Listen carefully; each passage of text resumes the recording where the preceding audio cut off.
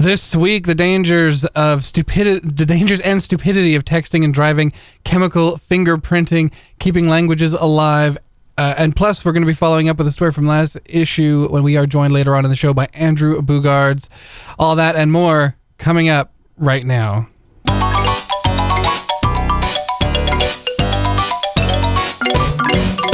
Spooky, scary skeletons and shivers down your spine. Shrieking skulls will shock your soul, seal your doom tonight. Hello, welcome to the Masthead, the official radio companion to the Navigator newspaper. I am your host and bus taker, Brendan Barlow, and this is the news and sports edition of the Masthead, which means we have a brand new issue of the Navigator available right now. Keep your eyes peeled for a rather bleak cover with a smashed up car and text message bubbles, and you'll know you found the right one.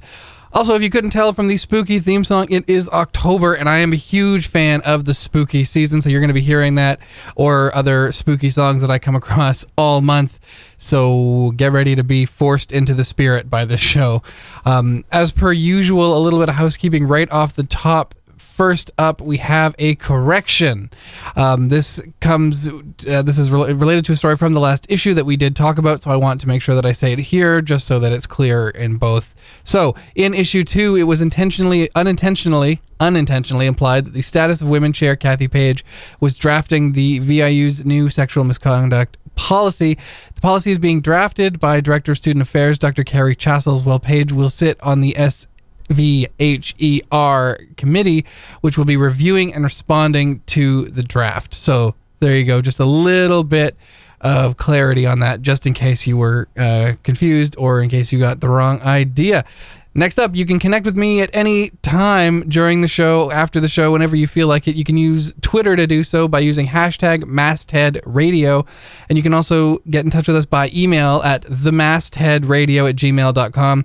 I check both often and will respond as quickly as possible. And where possible, I'll even respond on the air. So even better. You can also call the station and leave your comments with the wonderful folks here, which someone did. So that's pretty exciting. So last week we were talking about self-defense and whether or not we should encourage that and just kind of what the benefits of self-defense for, in particular for women. We got a call last week that the caller says that they were trained in self-defense and you earn the training and it helps with confidence. So that's great. We also talked about pepper spray being illegal and bear spray being prohibitively expensive.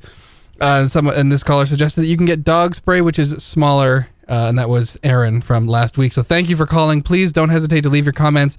Twitter, email, call, whatever you got to do. That's great. I will respond and share all the feedback that I get wherever that is possible.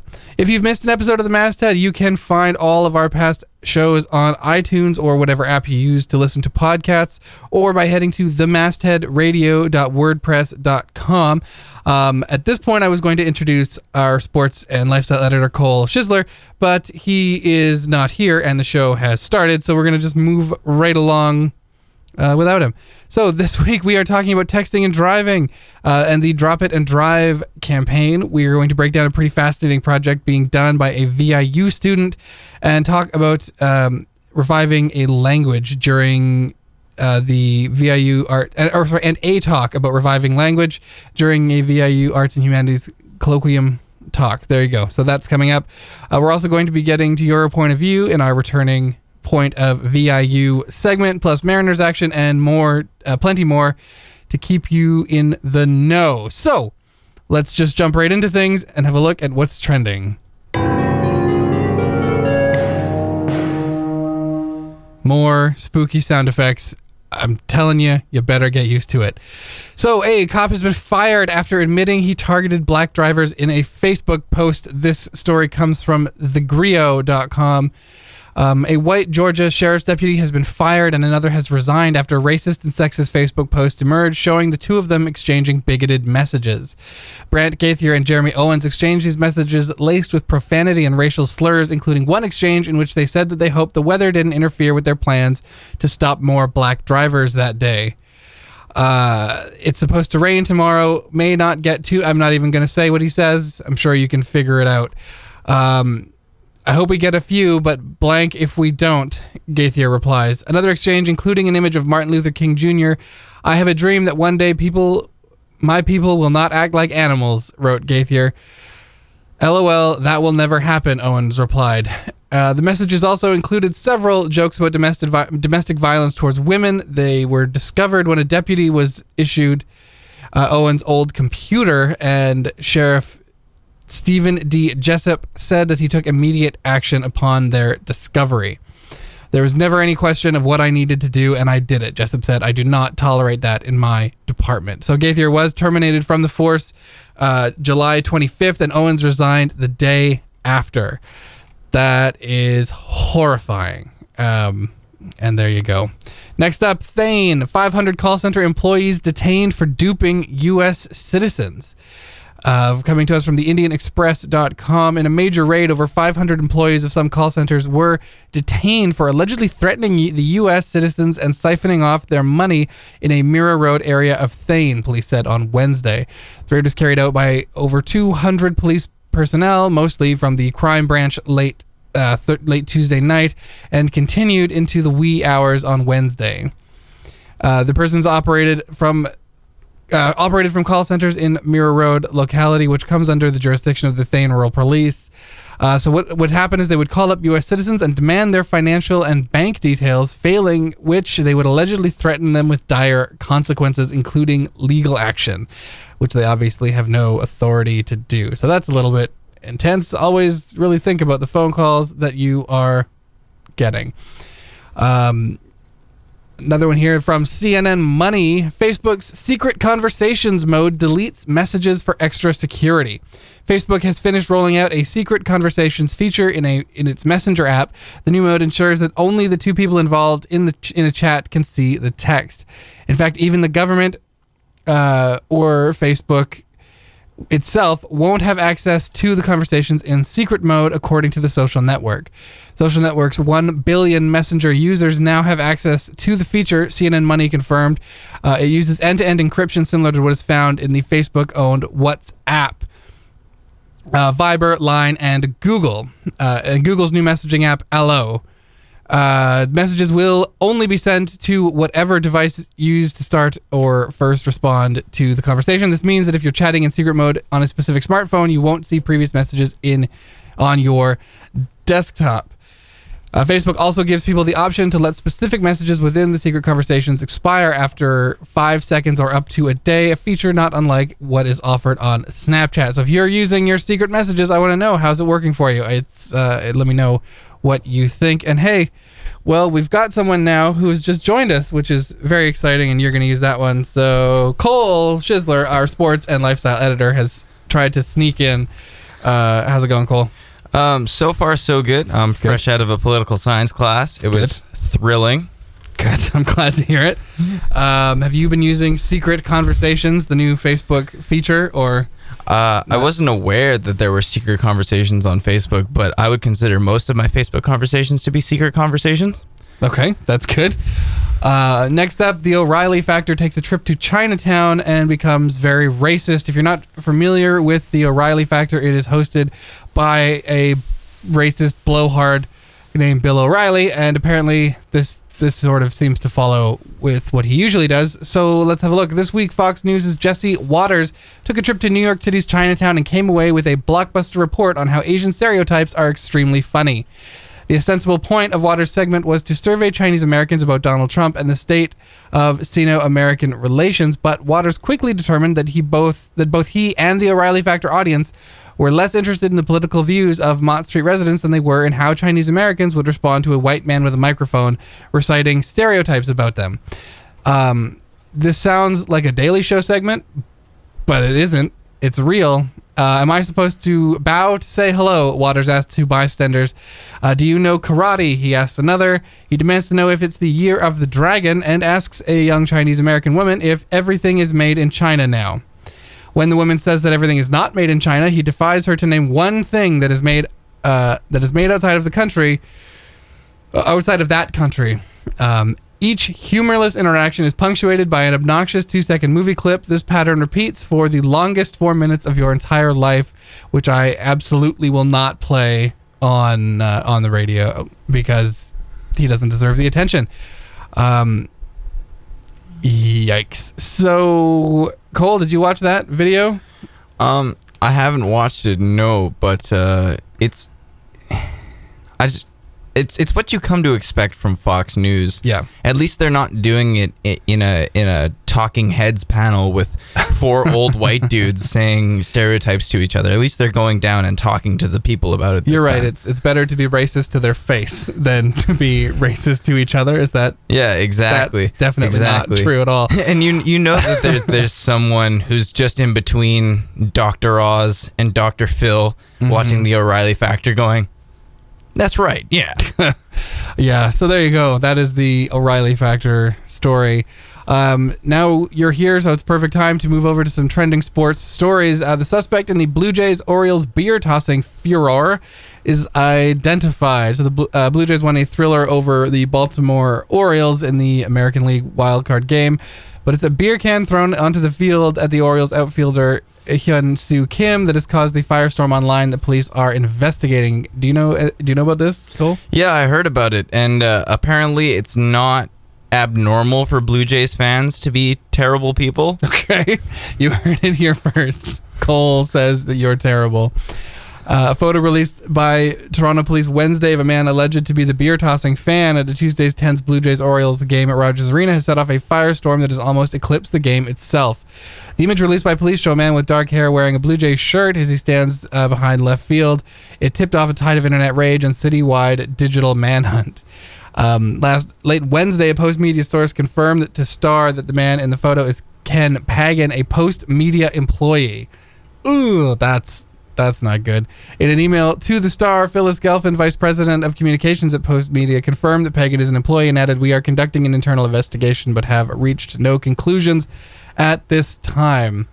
The Star tried to get in touch with him. He's not getting in touch, so yeah, there you go. I don't know. I don't watch a lot of baseball. I don't know if this is a thing that happens, but it's not cool to throw beer at baseball players. It doesn't really make sense to me. It's not cool to throw beer at anybody. Yeah, it's a weird thing. But I like the very, very Canadian response that when somebody does something rude, the entire city goes on a manhunt for this guy. We have to hunt down the rude guy. Yeah, that's for sure. They're gonna deport him to Detroit or something. Jesus. One more here. The Astros, I don't know what sport we're talking about, baseball probably, do not condone a player's sexist tweet against ESPN's Jessica Mendoza. The Astros say that they do not condone a tweet posted by one of their minor league infielders criticizing broadcaster Jessica Mendoza during ESPN's broadcast of the Tuesday night NL wildcard game. Screen grabs of the tweet showed second baseman Brooks Marlowe wrote, "No lady needs to be on ESPN talking during a baseball game, especially Mendoza. Sorry." This tweet was deleted from Marlowe's account because it's heinous, and he probably knew that. Yeah, I don't know. Any thoughts on that one now that we've said that? That sounds like a 3 a.m. Donald Trump tweet. Yeah, it does.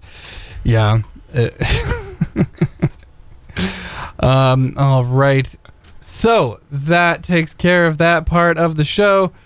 We're gonna play some music. There's a new song by The Weeknd, and we're gonna play it because I like them. So let's listen to it, and we'll be back with Cole and more news after this.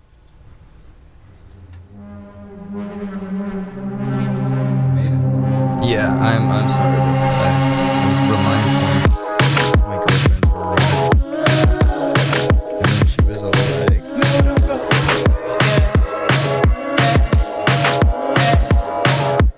bathroom stalls for the powder nose, high heel shoes with the open toes. She's got a good time wrapped in gold for you. All red dress with the devil eyes, so obsessed with the camera lights. You love her, but you can't deny the truth. She loves everybody. Can't you tell by the signs? She loves everybody. She gets off all the time. It's a dark philosophy, and our hearts are constantly. It's a false alarm to me. She's a false alarm. False alarm. False alarm. False alarm.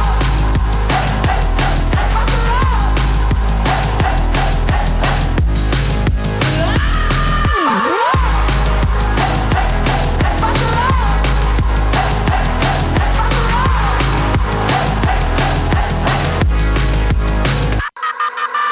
6-inch long, got 3-inch wide.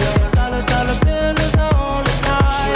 You love her, but you'll never be the one, the one. Diamonds in the rings of fantasy. She chased hearts with the Hennessy. You love her, but you'll never be enough, enough. She loves everybody. Can't you tell by the sounds? She loves everybody. She can talk all the time. It's a dark philosophy, and her heart's a constantly. She's a false alarm with me. She's a false alarm. False alarm. False alarm. False alarm.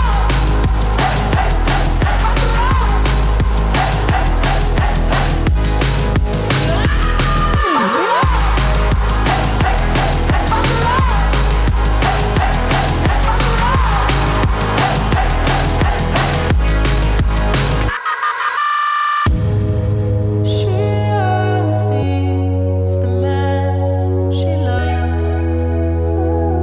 but the diamonds are forever. She always seems to be alone, but the diamonds make it better. False alarm. False alarm.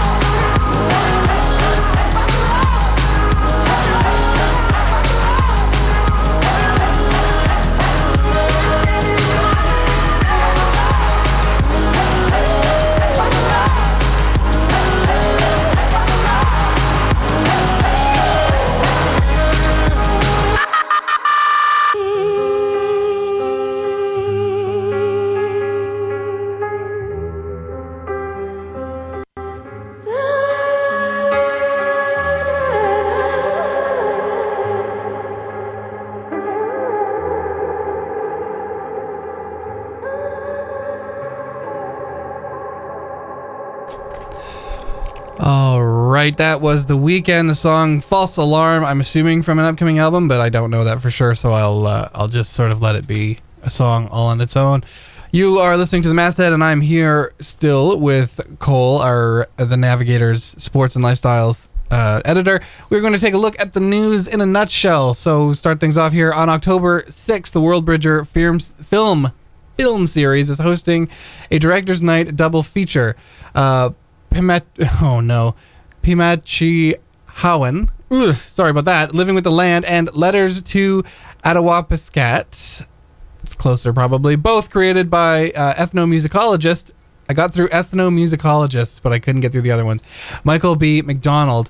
You can catch that in Building 356, Room 109 on the Nanaimo campus at 7 p.m. on October 6th. And you should care because this, the words that I cannot pronounce, Pimachihawan, is the Cree concept of living with the land, and Letters to Attawapiskat features an Edmonton community group response to the Attawapiskat youth suicide crisis. Very important conversations. Please do not let the fact that I could not get through those words change your thoughts on it. Go and see it. That's October 6th. Cole, what have we got? And on October 7th, there's a celebration of student success is being hosted by the Center of Experiential Learning. Celebrate will be a showcase of student scholarship and learning, featuring posters, presentations, and portfolios, as well as a photo contest. There's going to be some tasty snacks made by the students of the VIU culinary program, which is actually a pretty great program. I eat lunch at the cafeteria pretty regularly, and it's always tasty. It's going to be held in the upper cafeteria at the Nanaimo campus from 1 to 4 p.m. Again, that's on October 7th. And it's going to be a great opportunity to network and, learn about work being done in a variety of disciplines at the school, like hospitality, recreation and tourism, the culinary program, Aboriginal tourism, and interior design. Awesome. And Nanaimo Lakes Road is being repaved this fall and given a shoulder for cyclists and pedestrians. That is between Lincoln and Wakesaya. Construction will it's already begun, on September 28th, and is projected to be completed by the end of October, which means Wakesaya is going to be more of a gong show than it is already, so plan accordingly. Motors are advised that there will be significant traffic disruptions and are encouraged to choose an alternate route. If you are driving to campus from somewhere else, take the highway. It is the fastest way and the easiest way to get to campus. Cole. And a little further down Wakesaya at Colliery Dam, city crews are currently trying to reduce the water level in Colliery Dam Park. Steps are being taken to restore the beach area on the south side of the lower lake. Water levels are expected to be down for between 1 and 4 days while work is underway. The lower lake's going to be closed for swimming during this period, so just please be careful because the newly exposed shoreline is going to be slippery. So everybody walking through the park is advised to approach the lower lake levels with caution.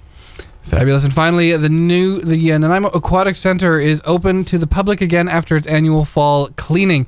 In addition, their popular Dive-In Movies event will begin again this fall and winter, starting with a special Halloween-themed movie on October 15th. That is the Nanaimo Aquatic Center, 741 3rd Street. You should care because you can swim in not freezing water again and watch movies. It's a win-win. I've never been to the Dive-In Movies. Have you done that? Do you know anything about the Dive-In? I know nothing about the Dive-In, but I have a big interest in swimming, so I may be at the Dive-In. Yeah, I'd be curious to know what Halloween-themed film they're going to choose as well. It'll be fun for everyone. So there you go. We are going to move on to the point of VIU, which is where we ask students what they think about issues that affect them directly, sometimes indirectly, or sometimes just things that pop into our head at the time. This week, the Point of VIU was conducted by Jeff Sienowitz, and he asked students... Please stop doing that. Sorry. He says, VIU's clinic is getting a new general practitioner, doctor, and psychiatrist. What do you think is the most common physical or mental health challenge for most students at the moment? And what types of strategies do you or students you know use for dealing with this issue? So, Cole, I think I'll pose it right to you.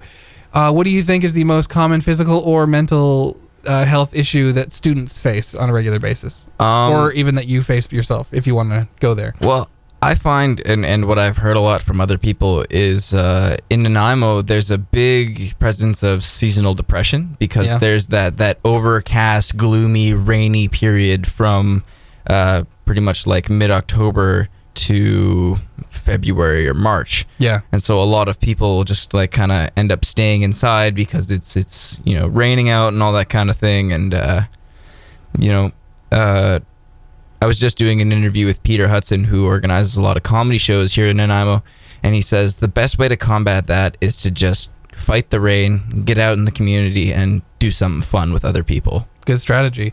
Yeah, I agree with you. For me as a student, it's a lot of mostly stress and some anxiety that I deal with. And I mean, coping with that is just having a good way to take care of yourself. Like you said, getting out helps, finding something to do for yourself. And it sounds like most of these folks agree. So Mitchell, a psychology student, says that I'd say it's stress. All other ailments that stress can bring on, like lack of sleep, muscle soreness, fatigue, and everything else. I find that connecting with my friends and family can really help to share and help with each other's issues instead of staying by yourself and trying to handle it all on your own. Greg is a computer science student who says stress is definitely the biggest challenge. It's important to wind down as much as possible whenever you can. Marissa from General Sciences says it's anxiety for her. And for physical issues, she say that it varies a lot, but she thinks that with the student athletes, maybe muscle injuries. It's less universal, I guess, but yeah, that's a fair point. She tries to be organized and prepared for what is ahead, and no one can be ready for everything, but it helps to be at least try and be organized. Samantha from the Culinary Arts program says stress, and Gloria from Culinary Arts also says stress, and both it's again, you see a lot of the same with self-care is the most important thing, and if you do need help, go and speak to the doctor. And then, if necessary, the psychiatrist. I think that that's something that people overlook, is actually seeking the medical attention that they maybe don't want to acknowledge that they need. Yeah, and it's kind of a cliche, but really don't keep things bottled up. If you have friends that you trust and that, you want to help you do better, it's okay to tell them, like, I'm having a hard time, and maybe you guys can help each other through it, because you never know who's going to be going through a similar experience. Absolutely. Do you find, like, do you have those sort of certain friends that you can go to with that stuff, and then some friends that you go, yeah, they're not going to get it, and do you kind of differentiate that way, or? Yeah. I mean, like, you can tell who the people are almost by sensing it. As silly as that can sound, like you have different friends for different things that help you de-stress. Like, for example, I'm part of a weekly rap group called Cyphomatic, and I don't go there and say, oh guys, I'm having such a hard time. We just rap and we all de-stress, and it's a great time. Sure. Okay. Fair enough. We are going to... Yeah, we're going to play a song, and then we're going to come back. So I just have to find out where everything is. There we go. This one, as far as I remember, is by Tycho. They have a new album called Epoch, and the song is called Receiver, and I will turn both mics off this time. We'll be back.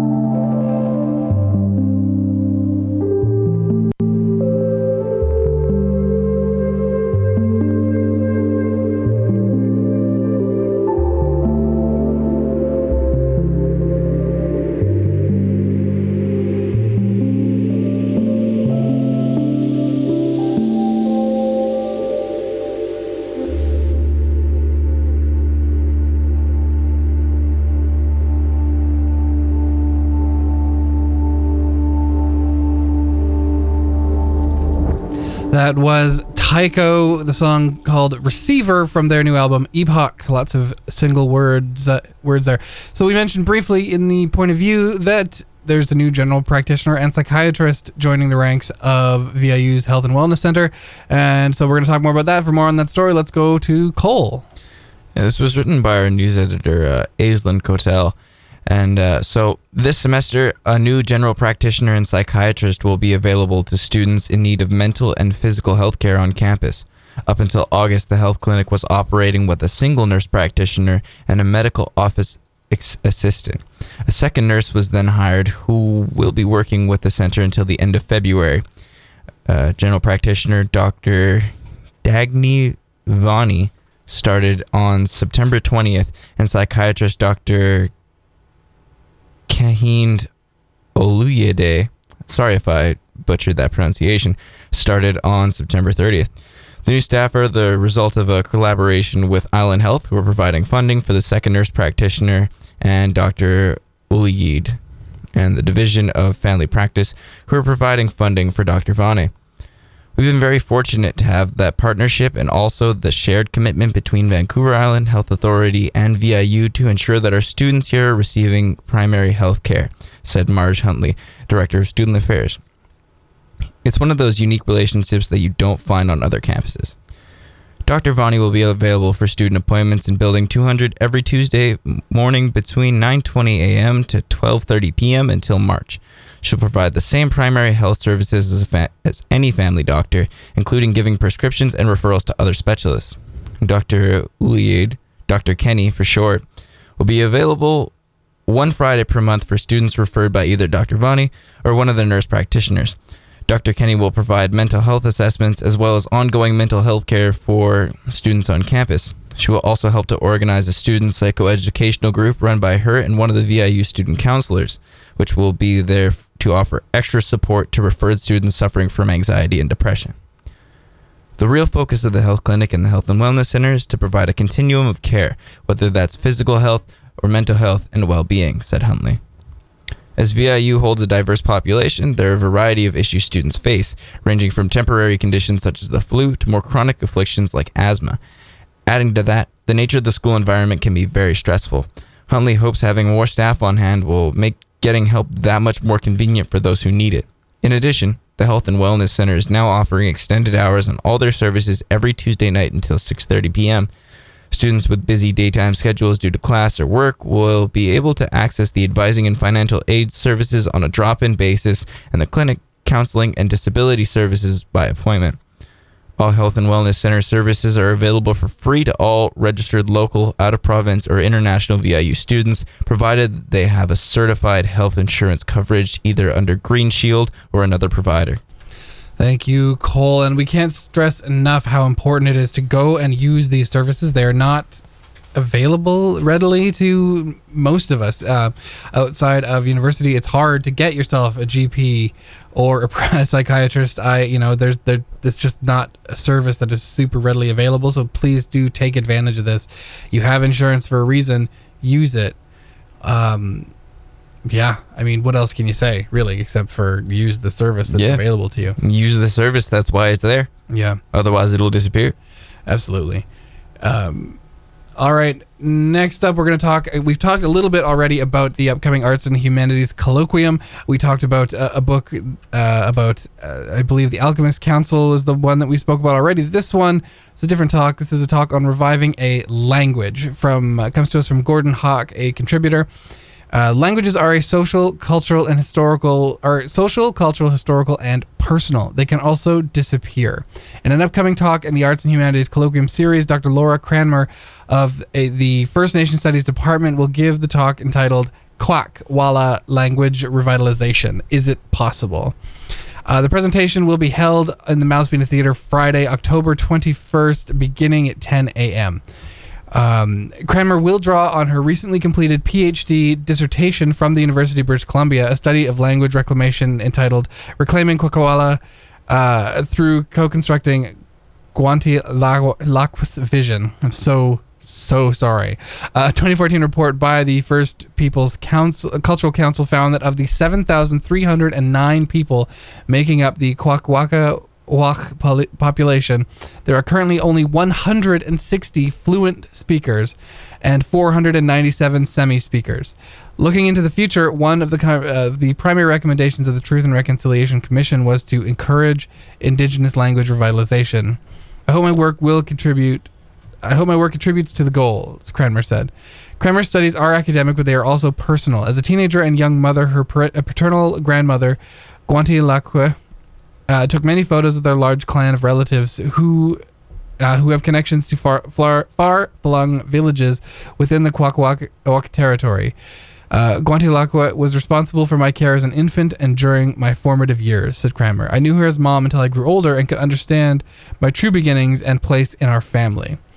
In her research, Cranmer used a selection of Gwanti photos to prompt fluent Kwakwala speakers to converse with each other. For example, a photograph of family members at Diswadi and Kwakwala name for what current maps label as Night Inlet was very effective at drawing out one speaker. Cranmer then transcribed the interviews as a way of not only preserving the dialogues, but also advancing her own understanding of the language. In my thesis, through an autoethnographic narrative and analysis, she notes, I provide reflection on my engagement with the Kwakwala and its speakers, and on my own identity as an adult language learner in attempting to reclaim Kwakwala. Those who were raised in the heritage language environment but no longer speak the language are considered latent or semi-speakers. As one of those latent adult speakers attempting to recover Kwakwala, Cranmer will address issues and challenges to latent adult speakers and learners of Indigenous languages. This is a story of reclaiming language and identity by merging theories and methods of second language acquisition with stories and memories of childhood, she said. Cranmer has taught the First Nations Studies program at VIU on Snuneymuxw traditional territory since 2000. Not only has she learned much about her research topic and academic training, her academic training has also helped her define meaning in her life experience as a residential school survivor. The colloquium presentation on October 21st promises to be both illuminating and insightful. The talk is open to faculty, employees, and the general public. Students are especially welcome, and there will be refreshments. If it didn't already sound interesting enough, there's also treats for attending. Cole, do you have any thoughts on this one?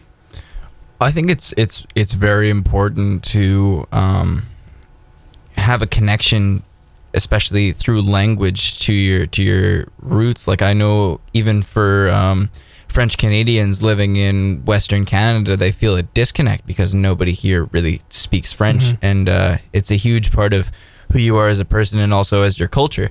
And I believe that events like this are very, very important. Yeah, absolutely. It's a strong recommend all around. I think October 21st, it's staggering to think, you have here there are 7,309 people that make up this population, and only 160 of those people speak the language fluently.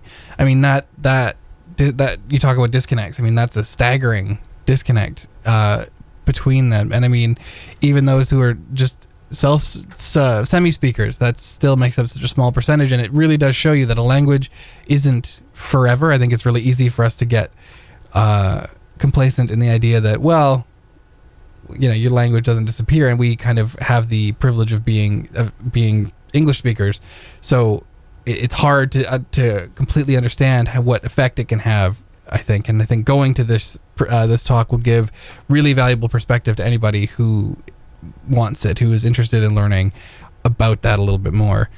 I think that's what we've got on those, but I think we've got some time for one more story, so let's continue with the Indigenous theme here. First Nation Studies plans to change the name of the program to Indigenous Studies. VIU's Faculty of First Nation Studies announced to students that it will be changing its name to Indigenous Studies. Keith Smith, a professor who teaches First Nation Studies introductory courses, explained the initial impetus behind it is that First Nations can be seen as fairly exclusive. The term does not include Métis, Inuit, and non-status people. We just want it to be more inclusive. That's what Keith says. Currently, there's little direct opposition to the name change. However, there are uncertainties surrounding the name change, what the name change may signify in the future. A student who asked to not be named said, I like to think that the faculty is trying I like that the faculty is trying to be inclusive, but I worry about what removing the focus on First Nations people means. I suppose we'll have to wait and see. Many students refused to comment, saying that they were uncertain about what to say or avoid saying the wrong thing. Some members of the faculty refused to comment or simply did not respond to interview requests.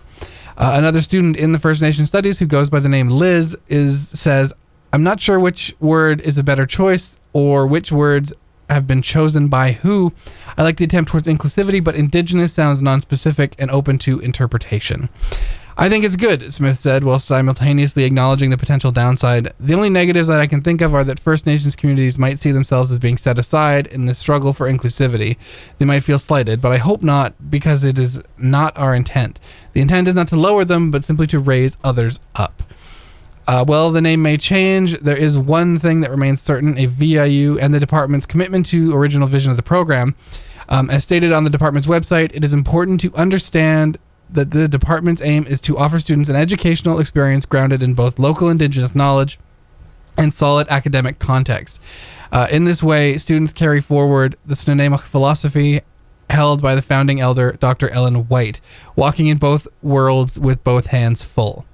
While the full implications of the name change may not yet be known, students and faculty can rest assured that the intention of the program currently remains the same as what it was when the program was funded back in 1993. I don't know that either of us are in any position to say whether it's the right call or not.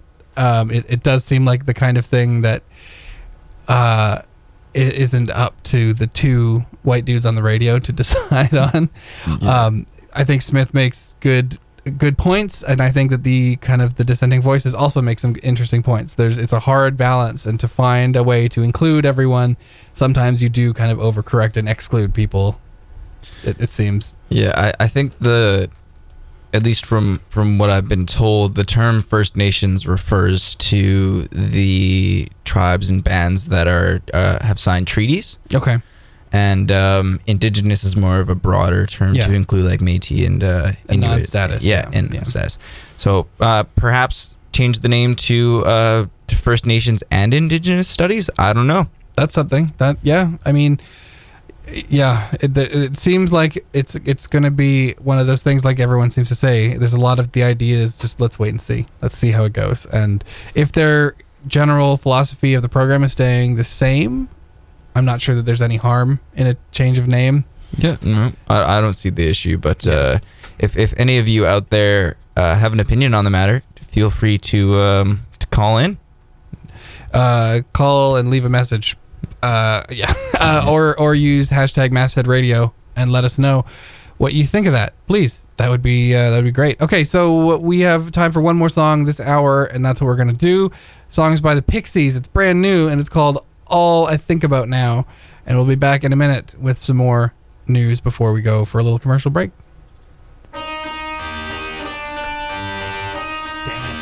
Damn it.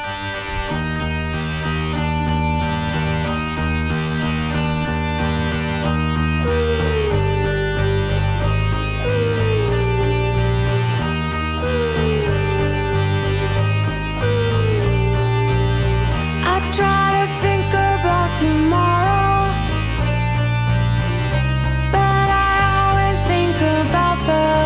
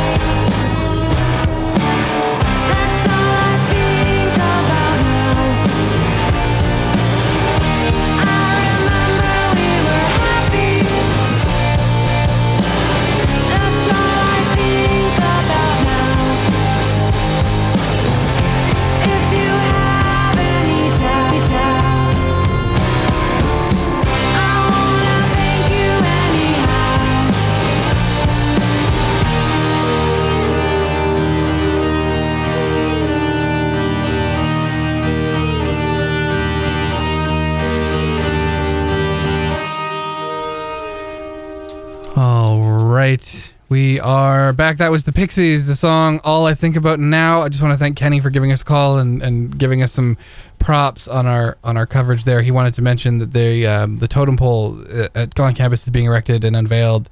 Has been erected, and I believe there's a ceremony, he says, on the 10th or 11th. I'm sorry, I don't have the facts on that one in front of me. He also wanted me to let you know that on his show tomorrow, my honored and fellow people, it's a hard one to pronounce. It is tomorrow morning. He's going to be joined by Geraldine, who is going to share the stories of the totem poles and things like that. So really cool show at 10 o'clock tomorrow. Tune in to listen to that.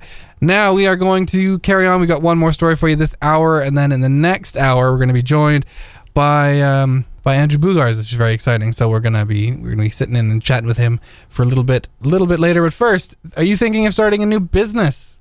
Don't wait until you've finished school. And Cole is about to tell you why you shouldn't wait until you finish school. The story is by contributor Krista Meckelborg, and a young man sits in a small lecture hall and glances at the clock.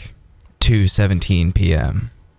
Apart from the slightly wrinkled two-piece suit he's wearing, he looks like any other student in the room, tired and eager to leave. It's already been a long day. He looks up at the clock again.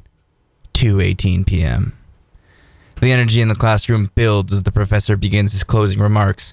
The young man quickly closes his notebook and places it in his second-hand briefcase. He waits until the professor has spoken his last word before dashing to the door and racing out to his car. The man pulls out his phone to see a calendar reminder pop up. Meeting with client at 2:30 p.m. He looks to the top right corner of the screen. 2:21 p.m. As he races to meet with his client, he does a mental double check to ensure that he has everything prepared. He's prepared everything requested. Marketing proposal? Check. Raw photos? Check. Website template? Check. He pulls into a parking spot in front of a Starbucks. He takes a quick glance at his watch as he pulls out his briefcase and walks inside. 2:29 p.m. Perfect. Starting up a new business can be hard enough as it is, but imagine trying to start up a business at the same time as managing university course load. For some students at Vancouver Island University, this struggle is a reality. Andrew Nixon, a part-time student at VIU, is doing just that. The fourth-year business student is also one of 5 co-founders and creative partners of Made Creative, a full-service marketing agency. This small business does everything from photography, videography, and graphic web design to event management and social media marketing. There are a lot of benefits to starting up a business while attending university. You're surrounded by resources, students who can become your work colleagues, professors who can advise you on potential issues, and complete access to a library full of valuable information. You might not make much money at first, but it's definitely possible to roll in a bit of extra cash this way as well. One of the biggest benefits to starting a business while in university, apart from the potential of making it big, comes from the real-life experience of running a business. Whether you're looking to enter the world of business or not, the lessons learned in beginning this type of venture are invaluable. Creating a successful business requires a significant amount of perseverance, organization, and hard work. These skills have the potential to take you anywhere in life.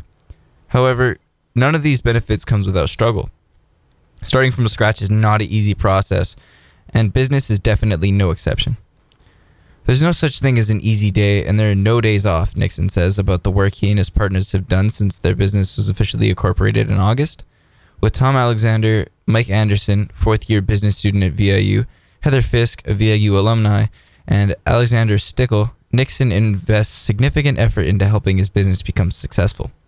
Despite his business education, Nixon mentioned that there are many things that his team has had to learn on their own that haven't been covered in his own university experience, such as details about when to incorporate, legal implications of incorporation, knowing how to file for a business license, and dealing with business taxes and expenses.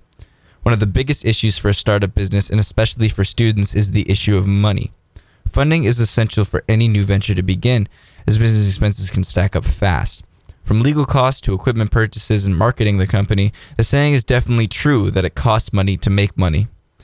Money is your oxygen, says Nixon. For some, this oxygen is found through crowdfunding or support from family or friends. However, extra capital can be extremely difficult to acquire. Financial backing for startup business often comes directly out of the pockets of those who begin the venture, such as in the case of Made Creative.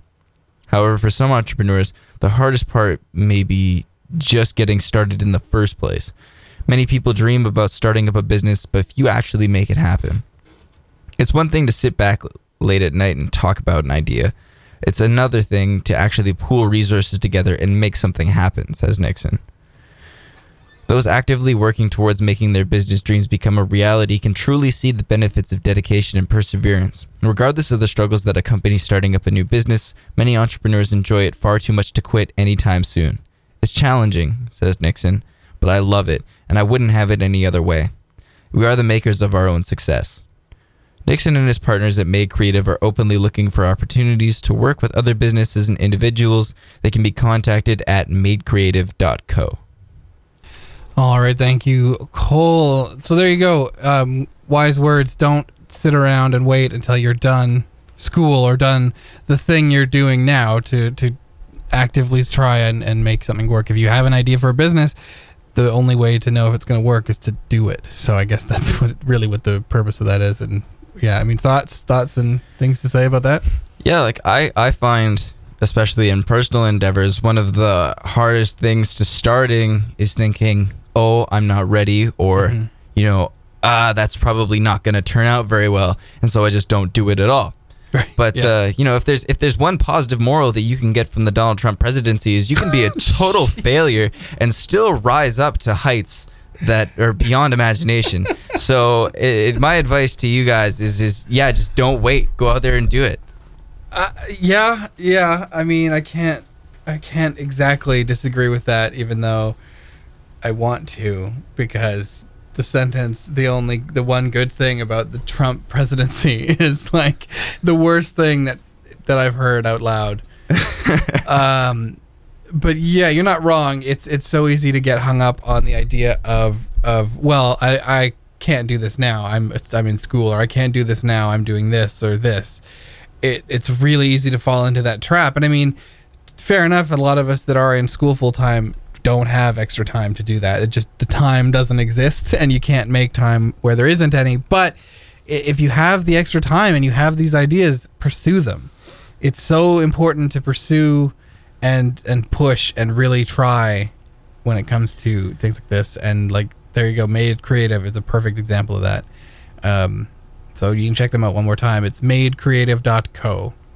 Any final thoughts on that story or any of the stories we've covered so far? Or? Just in regards to starting up a business and just basically being successful in anything you do, never underestimate the importance of networking and getting out there and sharing your ideas with people and building something with other people and making an awesome community to set yourself up for success, because that's the best way to do it. Absolutely. Okay. So we have a few minutes left in the hour. So what I want to do here is take a look at one of my favorite segments ever. Spencer Smith writes regularly for us and does our web editing, if I remember. I'm hoping I'm remembering that correctly. But one of the things he's done once before and now has done again is the segment called The Poetry of Online Restaurant Reviews. So I'm going to let him explain what it is, and then we're going to look at some of the poetry of said reviews.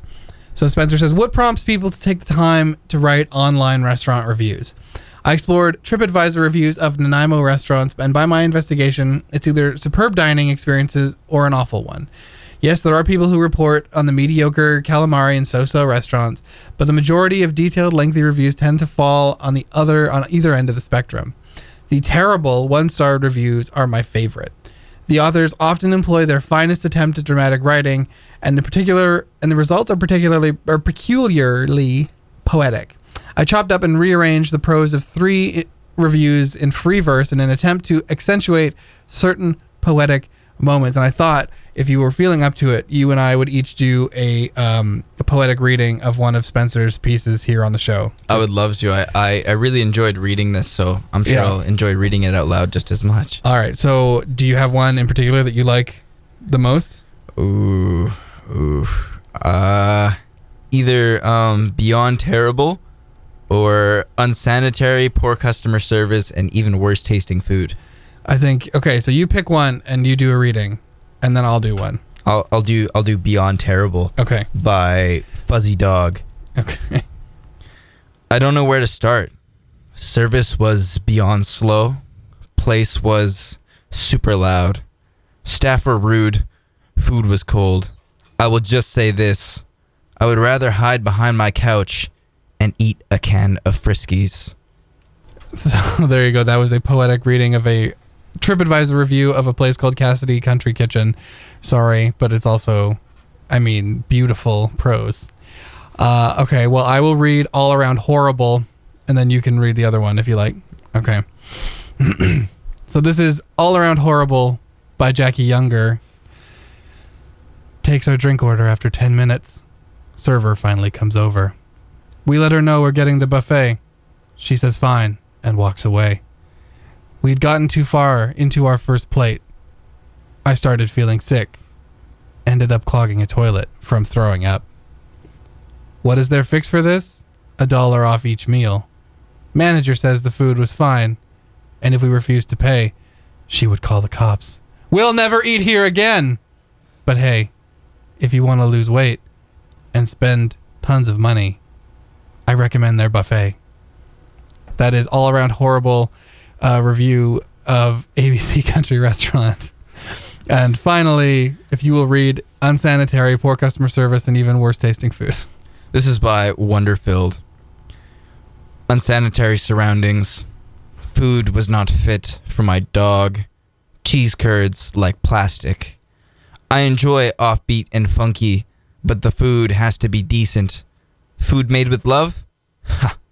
I think not. So that was Wonder-Filled thoughts on pirate ships. I just love those. If you want, I believe the other one is still up on the NAV website, thenav.ca, and I think he did local McDonald's locations was the last entry of this particular series, and it's just fabulous. Spencer, please do more of these because I cannot tell you how much I love them. So coming up in the next hour of the show, we have some sports coverage, which is great because our sports writer is here. We're also going to be talking to Mr. Andrew Bugards, who was a part of something called The Long Way Home, which was a tour that started in Moscow and went across Russia. And was a man named Nikolai Pavlov who set out on his bike. Andrew was in the support van following Pavlov all the way across Russia, and he's also a VIU alumnus, so very exciting. He's going to be joining us here in the studio to talk about The Long Way Home and his experience with that, probably about quarter after. So in the meantime, we are going to take a commercial break, and when we come back, we'll have more stuff for you, so stick around. I hope you will. Hi, I'm Johnson. When I'm not out busting ghosts, I'm listening to 101.7 FM, CHLY in Nanaimo.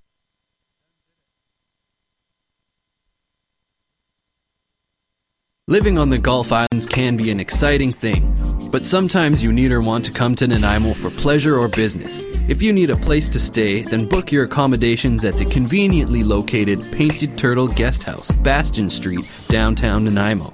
When you purchase a $25 membership at the Painted Turtle Guest House, you can stay for $49 per night year-round, a 50% discount, and an outstanding offer to those who live on the Gulf Islands. Enjoy your stay at the Painted Turtle Guest House, Bastion Street, Nanaimo for $49 per night. Check out more information at paintedturtle.ca. Hey, this is Firewood Poetry, and when I want to hear the best in drum and bass, I tune into Bigger Than Bass every Tuesday night, 9 p.m., only on 101.7 FM, CHLY in Nanaimo. Bass on the cobwebs in my head, I've killed a feeling, it's not that far away. Welcome to the Nanaimo Crime of the Week, brought to you by Nanaimo Crime Stoppers and the Faculty of International Education at Vancouver Island University. Each week, a VIU international student will profile an unsolved crime in Nanaimo.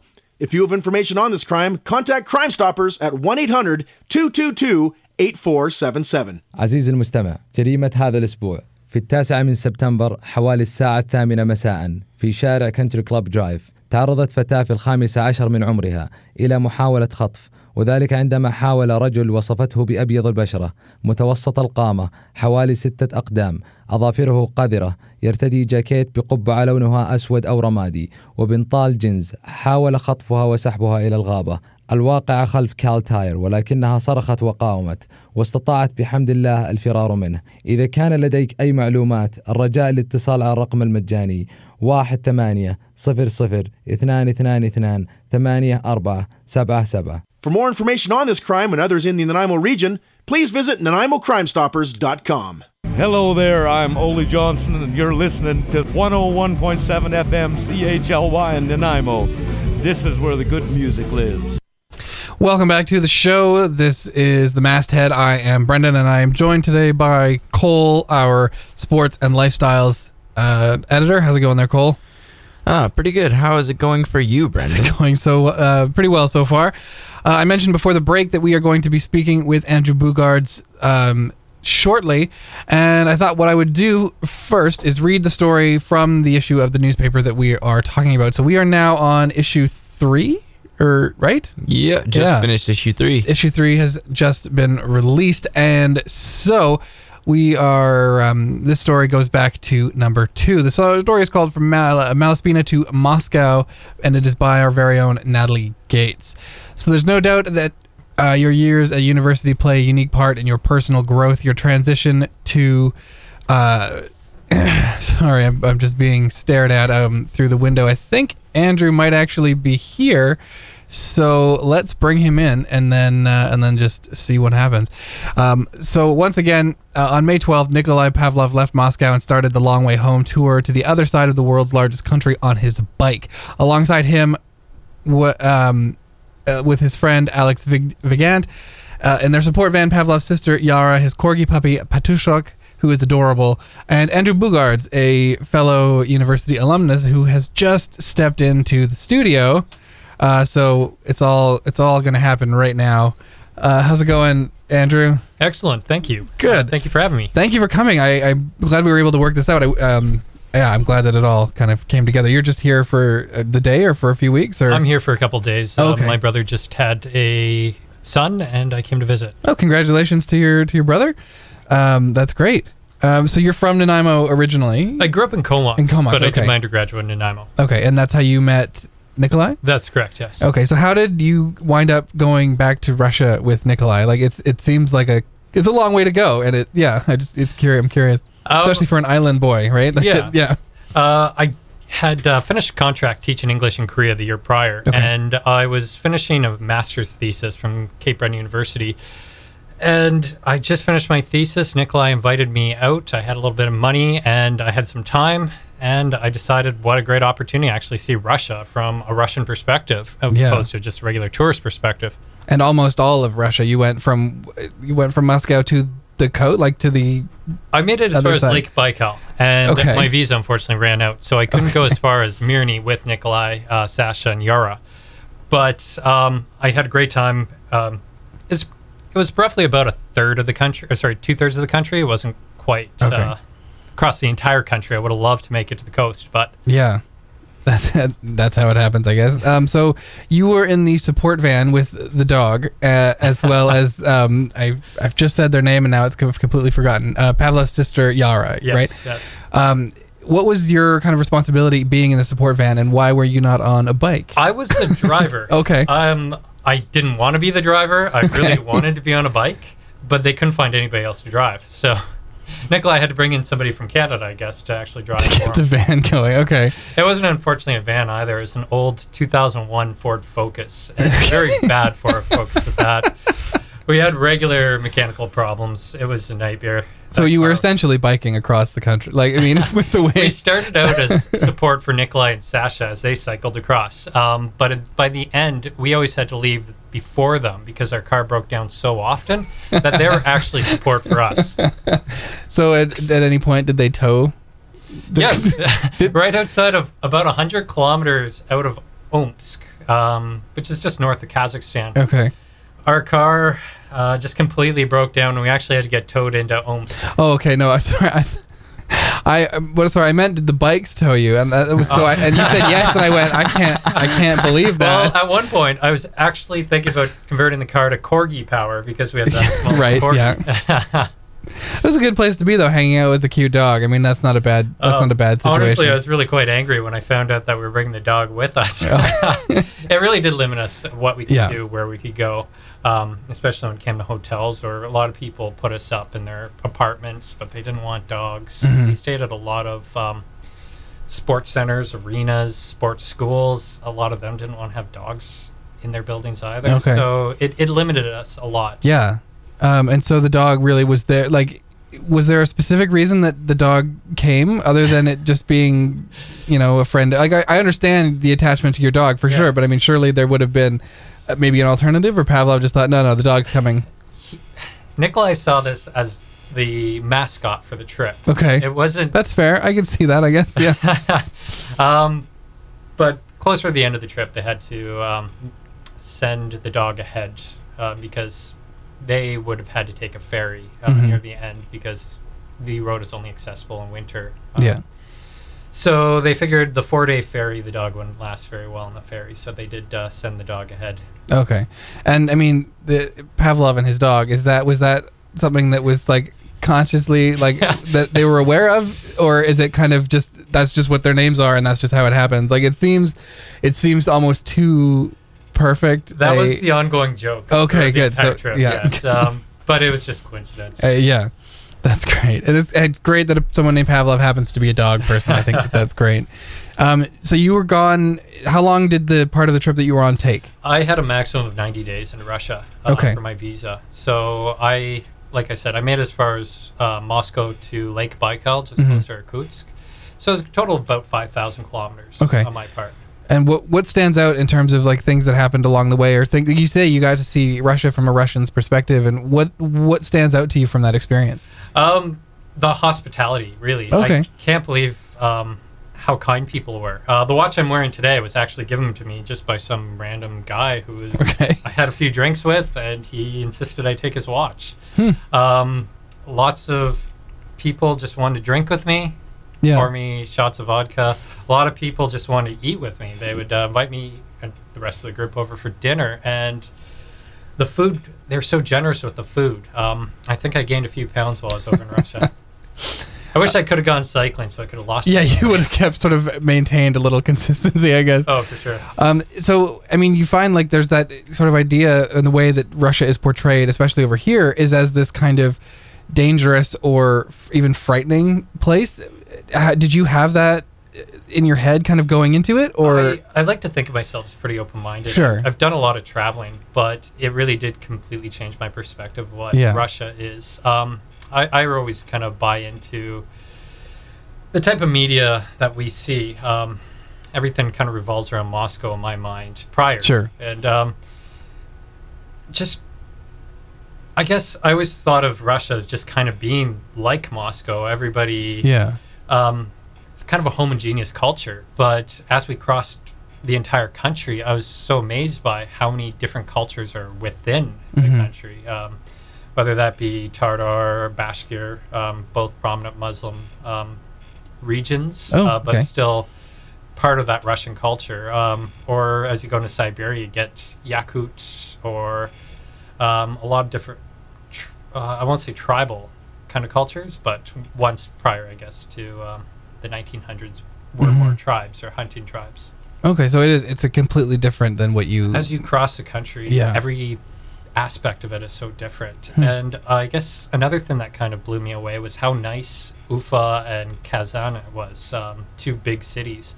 But I always thought of dilapidated Soviet apartments when I thought of Russia. Yeah, you think of the kind of like almost Eastern European, like bombed out buildings, and that kind of everyone is cold and sad and eating. But once again, I think of Ufa and Kazan, where they're really cultural gems with beautiful mosques or beautiful old churches, beautiful apartment buildings. I wasn't thrilled with Moscow, I have to admit. I hadn't had a chance to see St. Petersburg. Moscow just seemed like a regular city. It was Did it live up more to the expectations that someone might have going in? I would say Moscow did live a little bit more up to my expectations. It's a little bit disappointing almost. But I hadn't had a chance to really explore Moscow as well as I should have. We spent more time in smaller cities. Okay. And so now you're back. What came of this? Did he make it all the way? He made it all the way He did across. complete his trip. Okay. Yes, all the way to his hometown of Mirny. He finished, I think, August 29th. Wow. Okay. And so he cycled the whole way. He cycled the whole way. And it's about how far? I thought it was about 8,000 kilometers, but apparently, according to the VIU newspaper, it said something about 6,000 kilometers. So I mean, even 6,000 gives me heart palpitations. I know. We only Yeah. did about 100 kilometers a day at the beginning. Towards the end, Nikolai was able to do 200 kilometers a day, but I mean, that's an unbelievable amount. Like, you know, you say it like it's just 100 kilometers. It wasn't a big deal. In the car, we made it in like an hour. It was fine. yeah, it was about an hour in the yard, and I would just pull over to the side of the road and sleep on the side of the road while we waited for them to come up. How long did it usually take him to kind of catch up with the car? It depends on how many kilometers or Sure. what kind of the terrain will. When we're going through the Urals, obviously, the Ural Mountains, it took a lot longer for them to catch up. Mhm. But when we're in the plains of Siberia, they probably take a good 6 hours, 7 Unreal. hours, sometimes 8 hours. Jeez.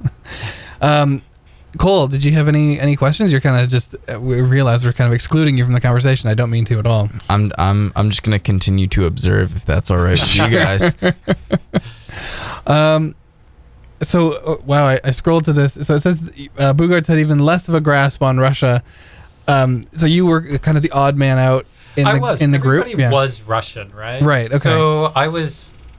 They were often taking care of me, trying to, until we got to Omsk, where we met a Swiss guy. Okay. And there's actually he was cycling from Zurich to Ulaanbaatar, Mongolia, by himself. Jeez. All these cyclists. He wasn't what you'd think of as like a typical cyclist. He was a little bit overweight. Okay. He wasn't very adventurous. Typically, this was his first international trip, and he had a even harder time kind of connecting with Russian culture than I did. Right? Okay. He often had a few conflicts. I think he felt very uncomfortable with the group sometimes. He was also used to more luxurious travel. He would always stay at hotels. Sure, where we'd be sleeping on gym floors. Right? Yeah, it's quite a departure from staying like traveling and then this is an entirely different sort of beast than going on a vacation. That's exactly what I loved about it. Yeah. Right? We were away from the tourists, and I Yeah. got sick of dealing with tourists. I've traveled a lot, like I said, Sure. but I just can't go to a tourist hotspot and take a few pictures then move on, right? Yeah. I mean, going to the small towns, I was such an oddity in some points. One time, a local television channel actually just interviewed me. Okay. I thought they were interviewing all of us because we had regular television interviews. Right. But they only wanted to talk to me because they've never apparently had an English speaker just kind of coming through as a tourist. Wow. Did you do that interview in English and Yes. So did you have any issues with language? When we're closer to Moscow, a lot of the reporters spoke English, and Yeah. they were able to dub over as I spoke. Oh, okay. As we got a little bit further east, Nikolai had to translate as they were asking me the questions, and then one time they actually imposed Nikolai's voice on top of me, and it was really kind of awkward to see Nikolai's voice Yeah. as I spoke. That must have been a bizarre feeling to Yeah. watch that interview. Did you pick up any of the language as you were traveling, or I learned just how sort to of order beer. Okay. And anything with beer, coffee, I could do. Okay. I could just walk into a store, I get Sure. whatever beer I wanted. Yeah, you really I got always knew hammered what out they were the beer. asking me, but anything beyond beer, coffee, I really couldn't. Well, how do you order a beer in Russia? Mozhna Biva Bajolsta. Moshna Biva Bajolsta. You want to give it a try, Cole? Can I hear it one more time? Mozhna Biva Bajolsta. Mozhna Biva Bajolsta. That last one is the one that gets me too. Please, from what I understand. Oh, okay. So something here that Pavlov says about you is that global studies is in your soul. Which is funny because I wasn't actually a global studies student. I was economics and political studies. He did the interview via Skype after I left, so some of the details about me were incorrect. Okay, that's good to know. We'll have to do some corrections. So it says you're a citizen of the world. You like to travel, obviously. You've done a lot of traveling. After I finished at VIU, I worked for a year at the Home Hardware Brooks Landing here, which I loved. It was a great job, but I always wanted to try living overseas. So Mhm. I moved to Seoul, Korea for the Okay. first year. And then went back to Canada, did a MBA at Cape Breton University. And in between the 2 years, I did an internship in Botswana Okay. for 3 months. And then afterwards went back to Korea, but went to a small little rural island. Then did a tour through Europe on my way back from the UK all the way to Georgia. Mhm. Mostly taking trains across there, and then finished my thesis, and then I came to Russia. Is there like it sounds because you're pretty actively not staying in touristy places Yeah. like except for maybe parts of Europe, but you say you went to Botswana and Russia and you just said it and it's gone from my brain. Korea. Oh yeah, And Georgia as well. I mean, is there that kind of desire to see if they're really the way that they're portrayed? Because I mean, some of those places are not notoriously not safe, or at Yeah. least shown that way. A lot of places, yes. I mean, I was a lot more of a nervous traveler before starting all these trips. Mhm. And that's what I discovered. Nothing is as, well, I won't say nothing has been as dangerous. There has been some dangerous spots. Mhm. I haven't run into any serious problems. I've been scammed out of a little bit of money. Sure. Taxi drivers, whatever. But it's also never been quite like you see in pictures, too. Mhm. So there's the other aspect where it's not as beautiful, or sometimes it's not quite captured as well in pictures, Mhm. too, right? So, yeah, it's rarely ever as presented in media. Or Okay. That's very interesting. Have you had sort of like in your trip, you were there in Russia for quite a long time. Did you have sort of experiences where you're like, okay, maybe this is not a good situation for us to be in, or No, actually, nobody ever threatened me, and that's what I was really concerned with the diplomatic situation that we had Yeah. between Russia, Crimea, and Canada, where there was a little bit of a rocky relationship. yeah, that's a really nice way to put it. Yeah, very And I diplomatic. was afraid I was going to show up, and we were doing lots of presentations Mhm. between youth councils and everything. We're just having regular presentations along the way, and I was always concerned that a lot of people would be grilling me about the stance of our government. Mm-hmm. But only once did somebody actually even ask me about how I felt about Putin, and that's as closest to politics as anybody Yeah. really got in conversation. And that was about a 10-year-old kid, right? Wow, He yeah. barely spoke any English, and he was just asking me in very broken English about Putin and my feelings, and I was just trying to pretend like I didn't understand, because I rarely talk about politics when I travel. Yeah.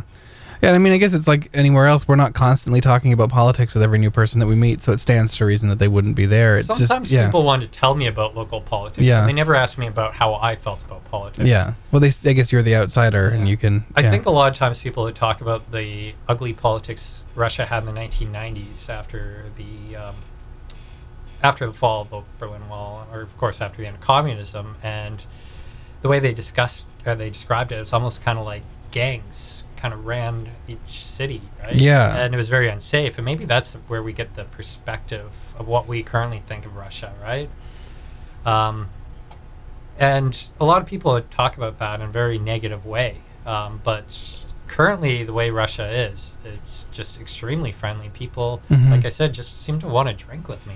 Yeah, that's awesome. You love to hear that it's not, yeah, I got there and it was exactly the crazy, horrible place that I was afraid it would, like, it's nice to hear that kind of perspective on it. And I mean, you too had the advantage of seeing it from the perspective of a Russian person, and you're going to these places that most of us wouldn't go if we were going to Russia. That's true enough too. I mean, if I went as a tourist alone, Mhm. I probably wouldn't be able to connect with Yeah. local people in these small towns as well as I did having Russian-speaking friends, right?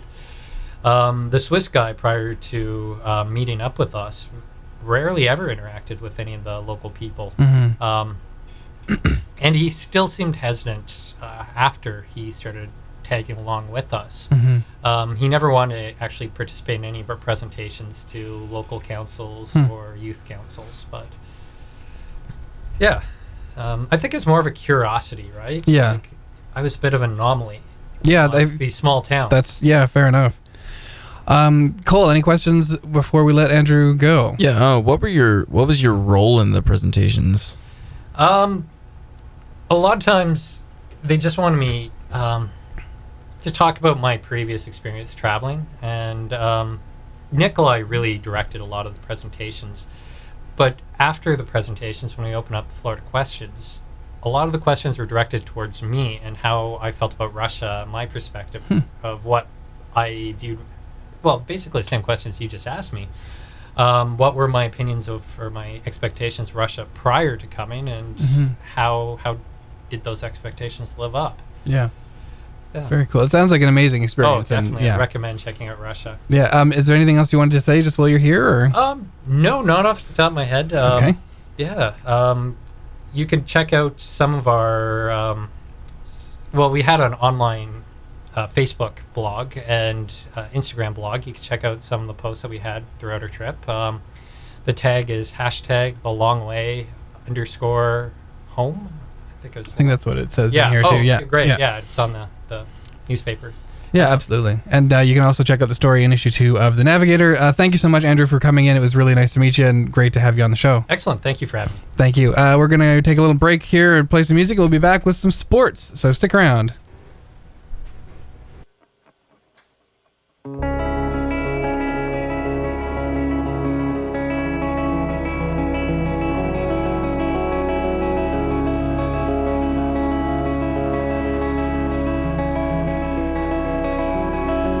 There's no way my mother can still love me the way my father said she did. Yeah. More like a brother to the others, but to my sister I am nothing but another statistic. When you're birthed by 7 women over 13 days, superstitious happy endings seem farther away than you may want to believe. Oh.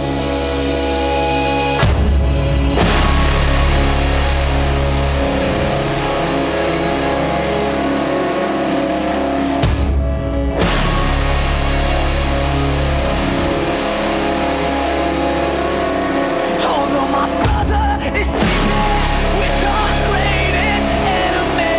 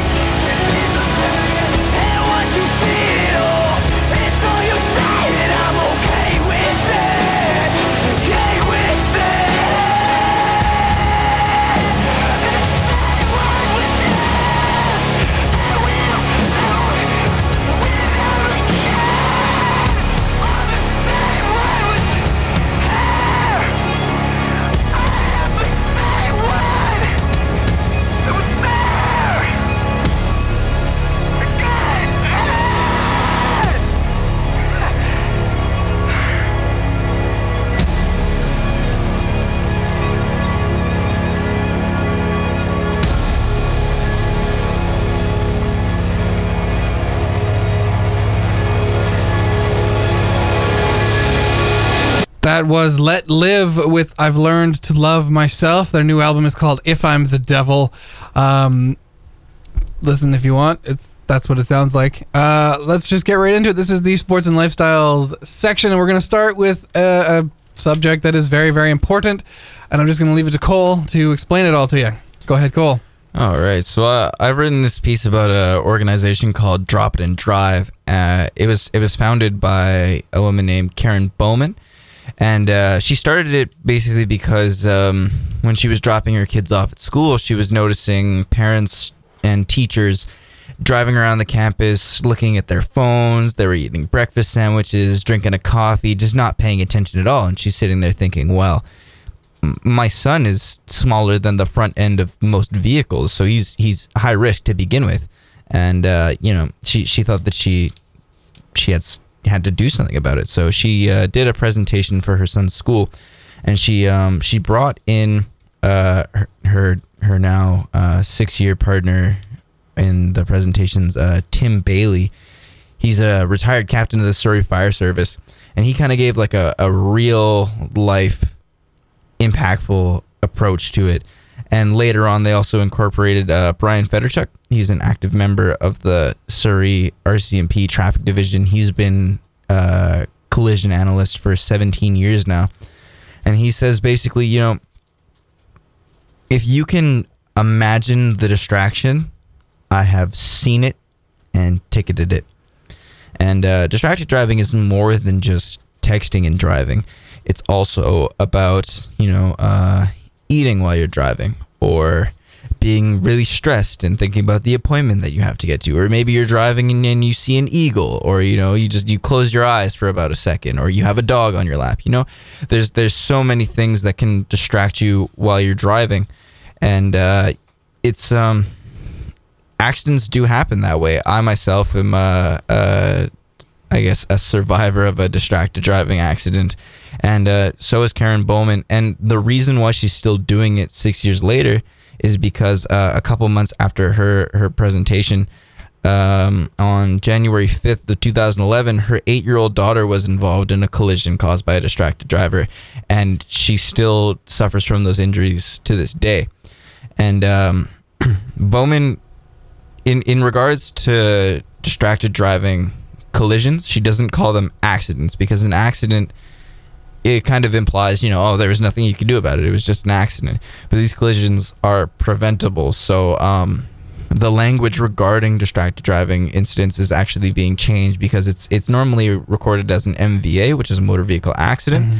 And police and insurance companies are changing it to MVI, motor vehicle incident, just to incorporate that. And just to give you guys an idea of how serious an issue this is, the province of Ontario alone is already reporting double the amount of driving fatalities caused by distracted driving than caused by drunken driving. Jesus. Yeah, I mean, it is truly baffling, the things that I have seen people doing while driving. In the few seconds they have at a stoplight, they'll drop the mirror down and check themselves out or start putting makeup on. I've seen people, like you say, eating. I mean, I'm guilty of eating and driving. I think we've all done that, and it's easy to not think about it as distracted driving, because you're like, well, I'm looking out and I've got, you kind of think you've got it under control, but it really can change. Everything in front of you can just change immediately, and if you're not paying attention, then that's it. Like, that's how it happens, and it's terrifying. Yeah, I learned my lesson about eating and driving when I attempted to eat Taco Bell while driving. Bad call. Yeah, I didn't get into an accident or anything. I just ruined my favorite pair of pants. I just dropped all sorts of seems like a Taco Bell issue more than a drunk or texting and driving issue. Yeah, you're right. But no, yeah, I mean, it's so easy not to do it that to do it is sort of remarkably stupid. Yeah, and there's also like so many different cognitive distractions. Mm-hmm. Like, if you're fighting with somebody close to you, or you have a big homework assignment, you're tired, you're bored, I've driven this same road 1,000 times, I know how it is, blah blah blah. Yeah, it all factors into your perception reaction time, which, by the way, if you're in your mid-20s at the peak of your life, your average perception reaction time is about 1.5 seconds. Mm-hmm. And that's the time that it takes for you to see something like a kid chasing a basketball into the road, Mm-hmm. and for your brain to think, okay, I have to hit the brakes. So that's 1.5 seconds before you've done anything. Which seems quick, but it's a long time. Yeah. Like, so much can happen in 1.5 seconds that it's yeah. One thing I think that it's worth saying, like, texting and driving is irresponsible and stupid, and you should stop doing it.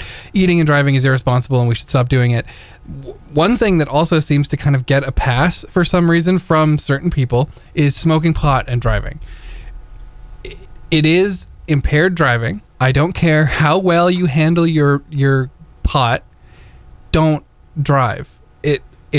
It's really simple, and people say, well, man, it doesn't affect me like booze does. Yeah, but it's not good to do, because it does change the way that your brain is functioning. And I think that it's worth including in that. It's not distracted driving, but it is an impairment to driving. And it seems important that these things that seem to get a pass, like when Pokemon Go came out, people actually had to have the conversation of, hey, it's not cool to play Pokemon Go and drive. Yeah. Like, why do we have to keep having that conversation? Yeah, and I think